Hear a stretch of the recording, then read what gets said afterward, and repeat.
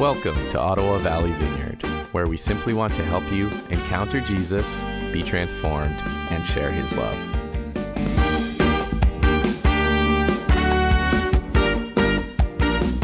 As we were thinking and preparing, wondering what to do from a scripture perspective, of course, we want to just continue with the Jesus story. So we've been, in the weeks past, we've been looking through like the Last Supper in Luke. We jumped forward to the Garden of Gethsemane. We had a look at what we looked at yesterday, or last week rather, and really just sort of understanding that the story that we want to be anchored in is just the story of Jesus' last days before he was crucified, leading up, of course, to Good Friday. Where we wanted to look today was to jump back in the story a little bit to Palm Sunday, which happened before any of this stuff that we've looked at. And so I think it's just really good for us to just go back. It's Palm Sunday, sort of honor the Christian calendar, connect with it, but it's a small jump back in time in terms of the story. So you'll just have to track with me. And of course, this Palm Sunday deal, Good Friday, is this incredible sort of joyful thing. We read Psalm 118 earlier, blessed is he who comes in the name of the Lord. Hosanna, like celebrate, dance with palm branches, celebrate the coming of Jesus as King into the world. We want to sort of connect with those ideas. And of course, it made me think of, other sort of celebrations of the beginning of royalty. And so I put this image up here of Queen Elizabeth. It's a little bit pixelated, but this is her coronation day, and that's the carriage that she rode into London on, and just this phenomenal event that was like picked up by culture in 1958. This incredible pomp and circumstance. For Queen Elizabeth's coronation, there were 8,251 guests who were in the church. I don't know how they crammed them in there, or whether they weren't. It's not like they were using live streaming or video feeds, right? So they had those people crammed in the church. 30,000 people were in the procession, 2,000 reporters. Like, this was an unmatched media extravaganza for its time. Like, TV was barely invented at this stage. The sales of like 14-inch TVs in the UK just went bonkers. 32.5 million viewers out of a 36 million person population. Like, that give you an idea of how much the uptake was on this. The crown, 1,033 diamonds in her coronation crown, 169 pearls. The gown that she wore was like 3,500 hours spent just embroidering the cloak that she wore. Like, crazy stuff. 10,000 pound gold coach that we saw earlier. This massive thing. 8 gray horses named Cunningham, Tovey, Tedder, and so on. And 82 permits to roast oxen, just for weird facts. Like, when do you roast an oxen? Has anybody ever roasted an oxen? I don't know, but 82 permits to roast oxen. I don't know how many oxen got roasted, but 82 permits were issued. So this crazy thing, this massive extravaganza. But looking back on it from her later years, in an interview with the Queen that happened in 2018, she sort of tells some of the behind-the-scenes story of it. For example, she tells the story of being in the coach, and she's like, the coach was really uncomfortable. Like, the thing is 10,000 pounds, and it doesn't have shock absorbers. It's sprung on leather straps, so like crazy. And the Queen is kind of like in her later years complaining about the discomfort of it. But she's also reflecting on some of the meaning of the event, like what was going on behind the scenes. The service that they did, that was her coronation service, was a 3-hour service.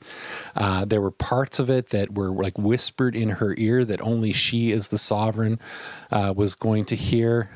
Their service that they did was a service that was over 1,000 years old. It was first done in the 900s, and this sort of rich experience behind the scenes that all of us looking at that coronation from the crowds, or anybody who was looking at it from the TV or whatever it was seeing this chariot going down the road and the pomp and the circumstances, but weren't catching the deep meaning behind it. Well, the same is true of Jesus amazing sort of triumphal entry into Jerusalem, this moment where he's recognized as king. And what the apostles are doing as they write the gospel stories is they're giving us those inside moments, the inside scoop on some of what Jesus actually did to prepare, some of what was happening behind the scenes, so that we would understand the deep meaning of it and not just see the waving of palm branches and the shouting of Hosanna. There's just so much more richness there for us. In terms of the queen, she said this about her coronation. She said, "I'm sure that this, my coronation, is not the symbol of a power and a splendor that are gone, but a declaration of our hopes for the future." And that was certainly true of what Jesus did when he entered into Jerusalem with his disciples riding on a donkey. It wasn't just the entry of a king, something for us to look back and remember, but there are things in that story which are our hope for the future, and so we want to grab on them. It was a perplexing and a strange and a difficult time when Jesus was in. So the crowds were excited about him. They were the rabble. They were the poorer folks, while the uppity-ups, the leaders, were like sneering at him. So there was this sort of disunity around Jesus and who he was. The crowds were going over to him. The rulers were threatened by this and plotting to destroy him. And so it was this crazy, perplexing time with so much going on. And a thought about that life, living in perplexity, I think is really important for us as we're living in a strange period of time here now, sort of camped out in our houses, wrestling with a fight against a virus. There's a lot to think about. These are perplexing times. And into the middle of these perplexing times, we're introducing the idea that Jesus is our sovereign King and Lord. And what does that mean for us in perplexing times? Where do we find peace from that? Where do we find hope in that? Just this little quote: "The perplexing cacophony, turmoil, and splendor of this moment in Jesus' life is meant to be seen as something firmly anchored in the ancient, future, forever unfolding story of God's kingdom of peace, coming to earth as it is in heaven." So we're looking at this crazy story of palm branches and cloaks thrown on the ground and the whole deal. But in it, it's meant, and there's so many threads through the story that are anchors into the past and hopes for the future. And that's like our life at this moment. We're in a moment of so many voices shouting, but we want to anchor this in the Jesus story. We want to anchor our journey in the Jesus story and see what he has to say to us. So we're just going to read the text, and then we'll sort of pull some of these things together.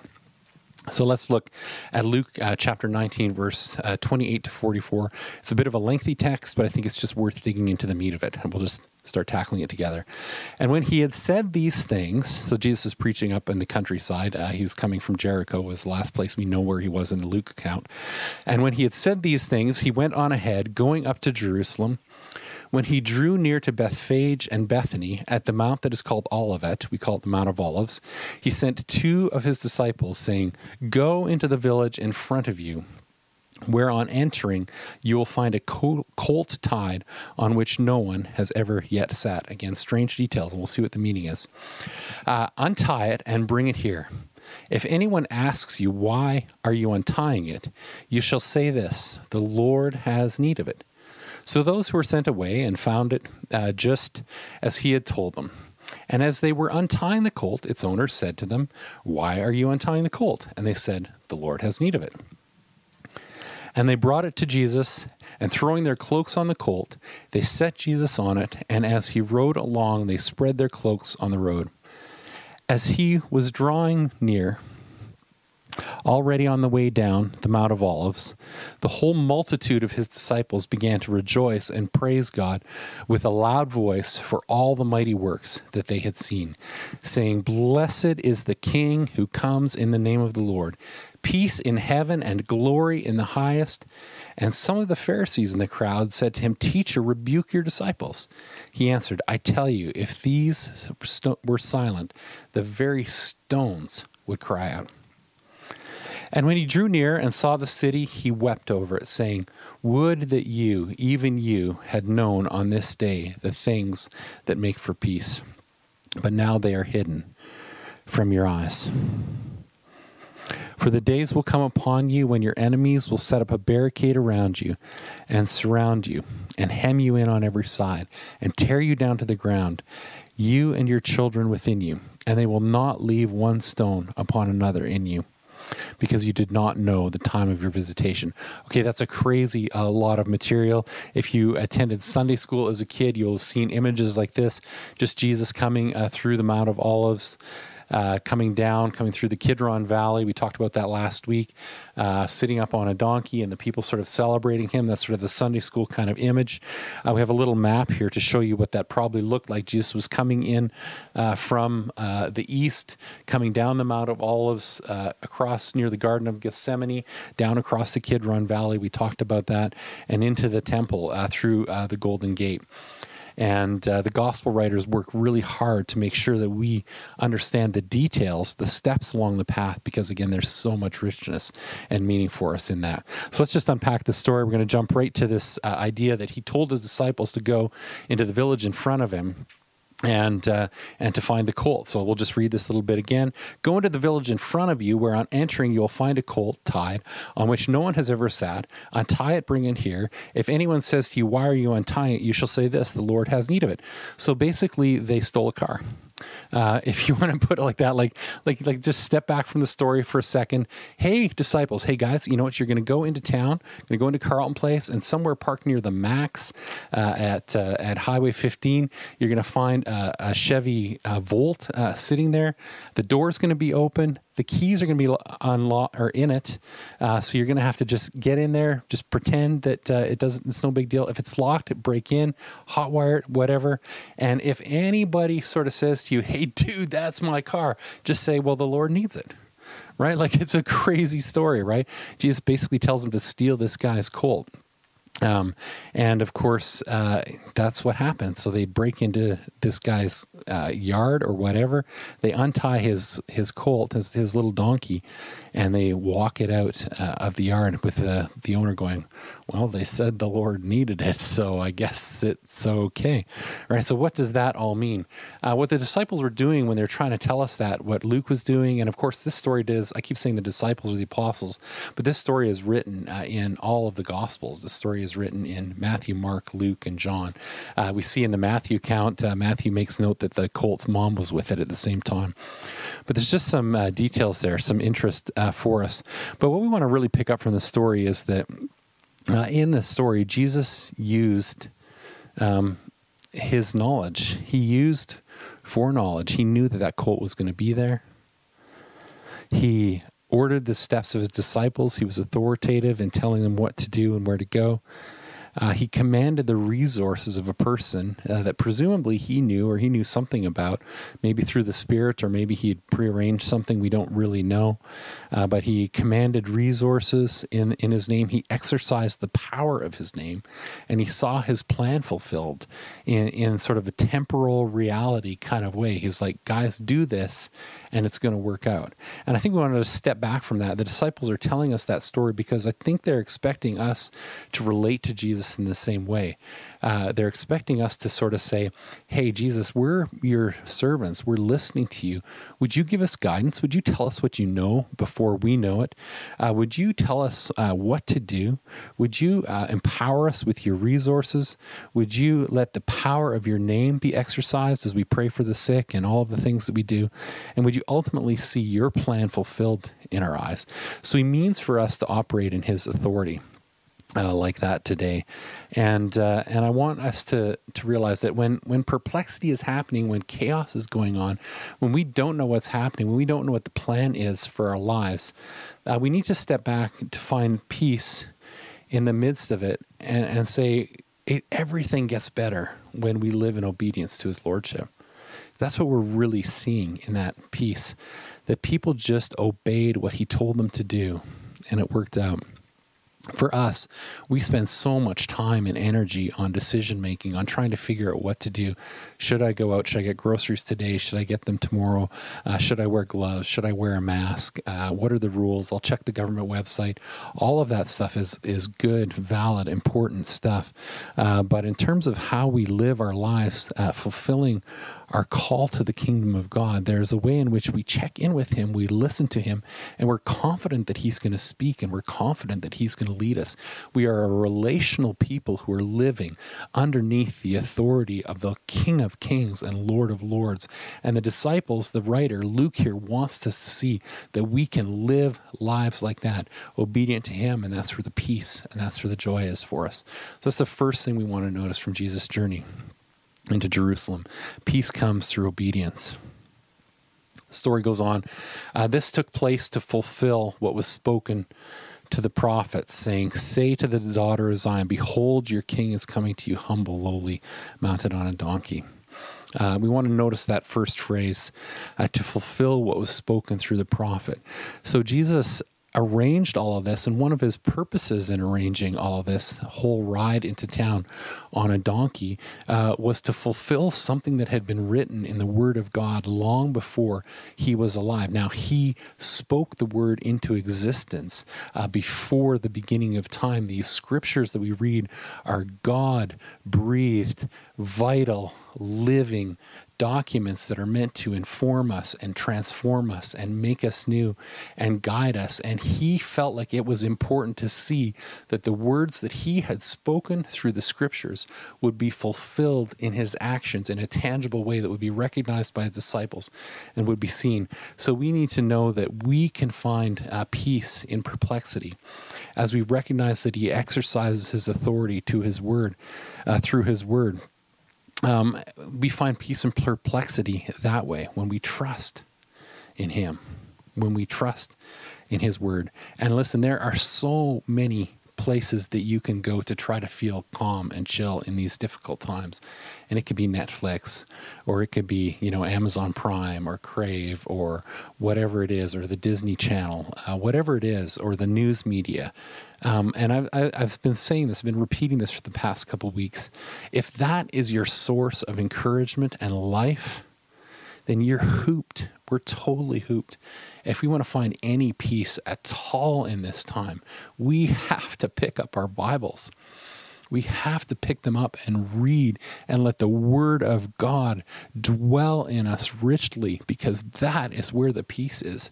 This book that we honor and cherish is something that is meant to anchor us and hold us steady. There are promises that he's written in his Word that we need to hold dear and camp out on and live in. If we want peace in perplexity, we have to trust in his Word. Goes on to say this. He says, he came to you humble and mounted on a donkey, a colt, a foal of a beast of burden. I mean, that is an interesting choice of a ride into town. That's like, he could have come into town in a limo, or like the Queen's Golden Coach that we looked at earlier, but he came into town in like a Chevy Volt, like a beat up one, like an old one, but in this case it's a new donkey. But this is a significant thing, like that these details were included. One, he's fulfilling that scripture that's saying that he's coming as a humble king. We need to recognize the humble aspect of his coming. So he comes humbly and mounted on a colt. And I've seen people take this scripture and say, well, kings would ride into town victorious on a donkey, and they would leave town to war on a horse. But the nature of that donkey that he came into town with was unlike anything that any Roman emperor would ride into town on. They would ride into town on a well-bred, well-groomed, well-dressed horse, or donkey rather, that was bred for that purpose. But the disciples, Luke made a point, all of them, of making us understand that this was a colt. This was a young one, right? This is one that wasn't trained. This is one that hadn't borne burdens before. This is one that hadn't been ridden before. This is like going for a ride in your Chevy Volt with Micah Hall at the wheel, right? This thing is all over the map. It's not trained. It has to be led. He couldn't direct it. He couldn't guide it. Somebody had to lead it. We see from the Mark or the Matthew account that the colt had its mother with it. So the mother is what helps lead it. The disciples lead it. So he's coming into town in a state of vulnerability. And he's coming into town not on a beast that is bred for glory, but a beast that was bred for service. And so we need to see that in his heart. He comes humble, vulnerable. He comes as a servant. And we find peace in perplexity when we trust in and model that humility, vulnerability, and heart to serve. And that's got to be all over our social media presence. That's got to be all over the way we live, the way we act. In this time when we feel threatened, I remember I had a little dog named Nelson, and he was just this weenie of a little dog. He was a Dachshund, and he was scared of everything. He was the most terrified little beast you could ever see. And the way that he dealt with his fear is that he just barked loud like crazy all the time if he ever felt afraid. And that's how we could be as Christians. We don't want to be living like that. We want to live in this time when we're fearful, not barking loud, but walking in humility and grace and in service as part of the way that Jesus walked in this moment. Remember, the crowds are shouting, they're elevating him, they're seeing him as the Messiah, they're calling him a king, but he is coming into town because he needs to come into town, but he's doing so in a very, very humble manner. We need to walk in that humility, to be people walking in peace in times of perplexity. That's a reference to Zechariah chapter 9:11. As for you, because of the blood of my covenant with you, I will set your prisoners free from the watery pit. When we look at that moment, when Jesus came into town riding on a donkey, our minds go back to that Zechariah 9 passage. We jump ahead a couple of verses from Zechariah 9:9, and we see this reference to the way that Jesus came to be a sacrifice. As for you, because of the blood of my covenant with you, I will set your prisoners free from the waterless pit, set you free from the dry place, set you free from Gehenna, set you free from hell. So he exercises his authority to fulfill the promise of salvation through his blood. It's really important to notice that he's coming hailed as a king, but he's coming to offer his blood. He's coming not to sit on a throne in Jerusalem. He's coming to be a sacrifice. They don't know it yet. They're proclaiming things from Zechariah chapter 9. Written in that very text is the story of what's actually about to unfold for him, that he's about to set his prisoners free.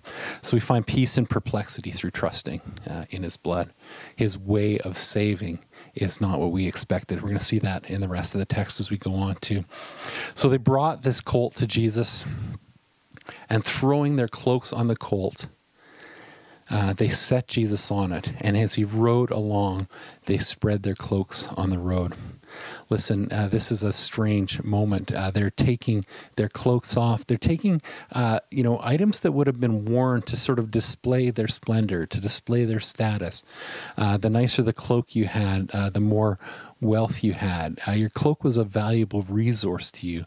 And what they were doing is they're spreading those things on the donkey, spreading them on the road for him to trot on them, is they were laying down a sense of their dignity and laying down a sense of their status to recognize his high dignity and his high status. It's really important for us to recognize that these moments when he comes into our lives, when he comes in lordship, if we want to be people who are going to live in peace in these moments of perplexity, we have to be people who will live in self-sacrifice. We have to be people who will live with hearts of worship, who will live laying down our dignity to see that he is glorified. That's just another thing that speaks to this moment. There's so much opportunity to sort of sit on our couches and let things flow into us.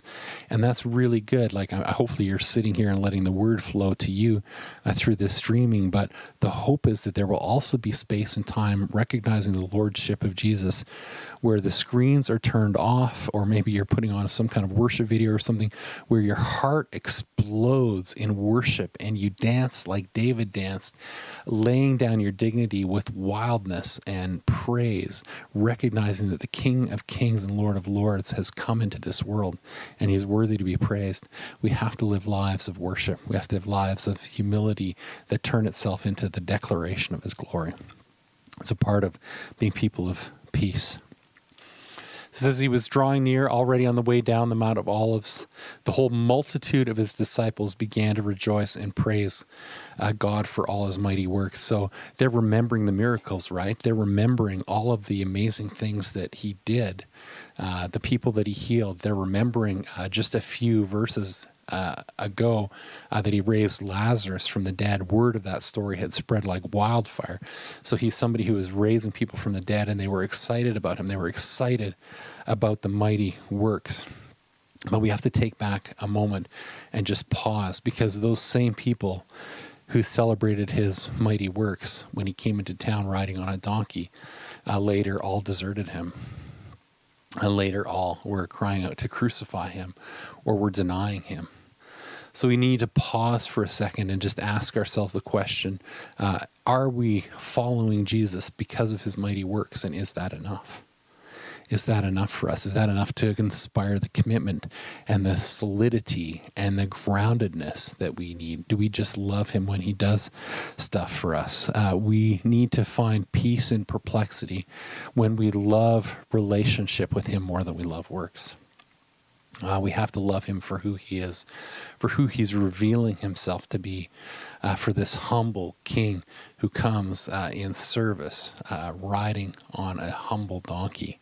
And we know him that way, and not just love him for the stuff that he gives us. In fact, if you look at this passage, blessed is the king who comes in the name of the Lord. This is the whole sort of anchoring phrase for all of our songs about Hosanna, all of our songs about Palm Sunday, this explosion of joy. Blessed is he who comes in the name of the Lord. And we see that text is drawn from Psalm 118, verse 25. Here it is again in Psalm 118, verse 25. But we need to look at that whole text. There's a reference to something there, but there's something in the story that we need to pick up, or in the flow of that text. Here's verse 25, the verse before it. It says, "O Lord, we pray, give us success." So the object of prayer in this moment is, Lord, please give us success. Please give us victory. Please give us a new king. Please kick out the Romans. Please make us wealthy. Please stop them from overtaxing us. Please heal our bodies. And those things are amazing, good, and wonderful things. As part of why in the text they're coming to him. They're saying, hey, we want this king. We want this Messiah to come into town. But Luke has sort of anticipated that attitude that is longing for a sign. Even the Pharisees were looking for some sort of sign. And in Luke 11, it says this, it says, "An evil and adulterous generation seeks for a sign, but no sign will be given to it except the sign of the prophet Jonah." He's sort of prophesying, I think, this moment when the people are looking for a certain kind of victory, a certain kind of success, a certain kind of security, a certain kind of hope. And Jesus is going to give them a different kind of security and a different kind of hope. And we see that following up in the next verse, following, "Blessed is the king who comes in the name of the Lord." The cry is, bind the festal sacrifice with cords up to the horns of the altar. So people are saying, give us success. We will give you a sacrifice. And what they don't know in that moment is the sacrifice they're about to bind to the horns of the altar is Jesus himself. They're going to be the ones who are crying, crucify him. The miracles, wonderful. The sense of God's provision, wonderful. But that isn't enough to hold you to him. He's come to give you something different. He used his incredible authority to offer them pardon when they thought they needed power. He offered them forgiveness and grace when they thought they needed a king. We have to be people who are looking for him to come as he is, as who he is meaning to be, to receive the salvation that he offers us on his terms. We find peace in perplexity when we receive forgiveness in submission to his will and on his terms. When we took communion just a few moments ago, there's something about that experience of communion that every time I take it, there's something in me which also rebels against it. Because there's something in me which wants to not need it. There's something in me that wants to work out my own salvation. There's something in me that wants the strength and might and affirmation and favor of Jesus, but I don't necessarily want to admit that I have sin in my life that I needed him to save me from. We need to be the people in the story who are recognizing what he's really coming with, what he's really coming for. Some of the Pharisees at that moment spoke to the crowds like, rebuke him, like, this is crazy, stop shouting. Jesus, rebuke your disciples, tell them to stop worshiping you. And he says, I tell you, if these were silent, the very stones would cry out. The message of Jesus, the Savior of the world who brought salvation through the shedding of his blood, is something that is not just of significance in the moment that people spoke about. It's not just significant that they shouted about, that they cried out about. It's not significant at that human level even. What he's saying is that if you don't say it, it's going to be said by the very stones. His authority extends to a cosmic scale. Creation will cry out, blessed is he who comes in the name of the Lord. Blessed is the Lamb of God who takes away the sins of the world. Creation knows that story and will cry it out because it's what is the foundation of the world. It was spoken into being before the world was made. He loves you. He wants relationship with you. And his authority extends so far beyond what you can imagine. His love extends so far. If you want to find peace in this moment, allow yourself to experience the awe and splendor of God. Allow yourself to be in awe of what he's done for you. Allow yourself to fall on your knees and worship because he is good. Says this, the story goes on, the journey goes on, there's more detail to pick up. It says, and when he drew near and saw the city, he wept over it. Now that's pretty interesting language. As he would have drawn near the city, he would have been going down into the Kidron Valley and beginning to sort of march up the slope. And he would have been entering these gates that you see on your screen here, the Eastern Gate, which is now all bricked up. It was bricked up sometime, I think in the 5th or 6th century. I didn't research the detail on that, but it was bricked up so that when he returned, he couldn't get in. That's literally the intention of those who bricked it up, because they didn't want him to be coming prophetically through those gates again, because the story of his first triumphal entry was remembered, and the prophecy that he would come again is remembered. But it says, and when he drew near the city, he wept over it. And it's just so interesting because think of that language, he's weeping over it, while he's literally feeling, I think, like he's under the looming weight of it. He's looking ahead to 70 AD when every stone, we're going to see this later in the text, when every stone is about to be cast down, the Romans are about to destroy the place, and he must feel in that moment the crushing weight of a sense of grief and a sense of disappointment that while they're shouting, Hosanna, Hosanna, blessed is he who comes in the name of the Lord, they are not recognizing that he is not just coming in the name of the Lord, but he is the Lord. He is the very Lord of hosts, and he's coming in, and they're not going to recognize him for who he really is. And he feels the crushing weight of the sin of the city, and he weeps over it. We need to connect with this idea that Jesus wasn't some kind of dispassionate person. He wasn't some kind of person who was like, because of his sovereignty, because of his foreknowledge, because of his connection with eternity from the beginnings of the world to the end of the world, that he could somehow view all of history as a supercomputer with some kind of dispassion. But in that moment, he saw what was about to happen, and he literally wept. You need to know that he is weeping with you when you weep. He's walking in grief with you when you walk in grief. He's walking in sorrow over your sin. He is intimately connected to you and to your needs. He knows what's happening in your life. You find peace in perplexity, in difficulty, in challenge through knowing how deeply and how passionately he cares for you, that he feels it for you. that he loves you. We're coming near the end. And when he drew near and saw the city, he wept over it, saying this. Listen to what he says. He said, would that you, even you, had known on this day the things that make for peace. Again, they're shouting, Hosanna, blessed is he who comes in the name of the Lord. They're expecting to install him as a rebellious, revolutionary king who's going to take out the Romans and take out the political powers that are over him. And he's like, you guys do not recognize what you really need to bring you peace in the midst of these perplexing times. You don't need strength. You don't need might. You don't need power. You don't need victory. You need something very different. And he walked it out on the journey. We need obedience to walk in peace.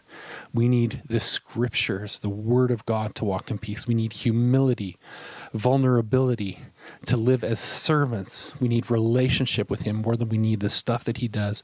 We need forgiveness and grace, and to be set free from the guilt and shame of our sin. We need to live in awe of him and his cosmic, never-ending, magnificent splendor. We need to worship him, and we need to receive him in the weeping. And those things are what ultimately bring us peace, not just the installation of a political king. Power and pomp won't give you peace in times of perplexity. Only the personal knowledge of Jesus Christ and acceptance of his humble authority can do that. You need to accept Jesus Christ as Lord.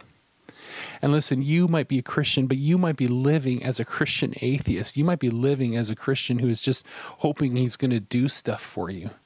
You need to revisit your moment of salvation, revisit your story, and accept him again as your Lord, as who he revealed himself to be in the scriptures.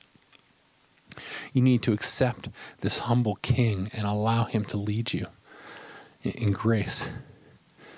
So what are you going to choose? Are you going to choose the chariot or the hatchback? We know that we want to go after the bling, but we need the Savior who came weak and humble and meek and lowly. And ultimately, that's the path to the true bling. Ultimately, that's the path to heaven. Ultimately, that's the path to resurrection. Ultimately, that's the path to heaven. Ultimately, that's the path to the restoration of the new earth. We're going to see all of that unfold in the story as we go through to Easter and see that he was resurrected from the grave and conquered death. But the Jesus that is revealed to us is the Jesus we have to follow, the humble king who came lowly, meek, and riding on a donkey. And here's what's at stake for us. This is him looking at Jerusalem as he's weeping over it. For the days will come upon you when your enemies will set up a barricade around you and surround you and hem you in on every side and tear you down to the ground, you and your children within you. And they will not leave one stone upon another, because you did not know the time of your visitation. Our lives can be seen as the city of Jerusalem. And our lives can easily be torn down. Our lives can easily be destroyed. Our spiritual lives can be shipwrecked if we don't recognize the authority of the King of Kings and Lord of Lords and welcome him to dwell inside of us. And again, I'm not just speaking this as an evangelistic message. I am speaking it to those who don't know Jesus yet. You need to receive him as your Lord and Savior. But I'm speaking to Christians who live as though we are our Lord's and he's somewhere in our back pocket. We have to bring him into the center of our lives. We have to receive him as our Lord. This word know in this text is gnosko. It's a Greek word that means experientially know.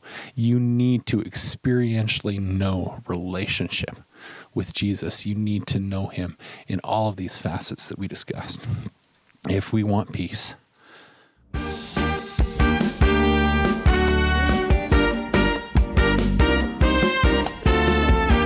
Thanks for joining us. To connect to the ministries of Ottawa Valley Vineyard, visit ovv.ca.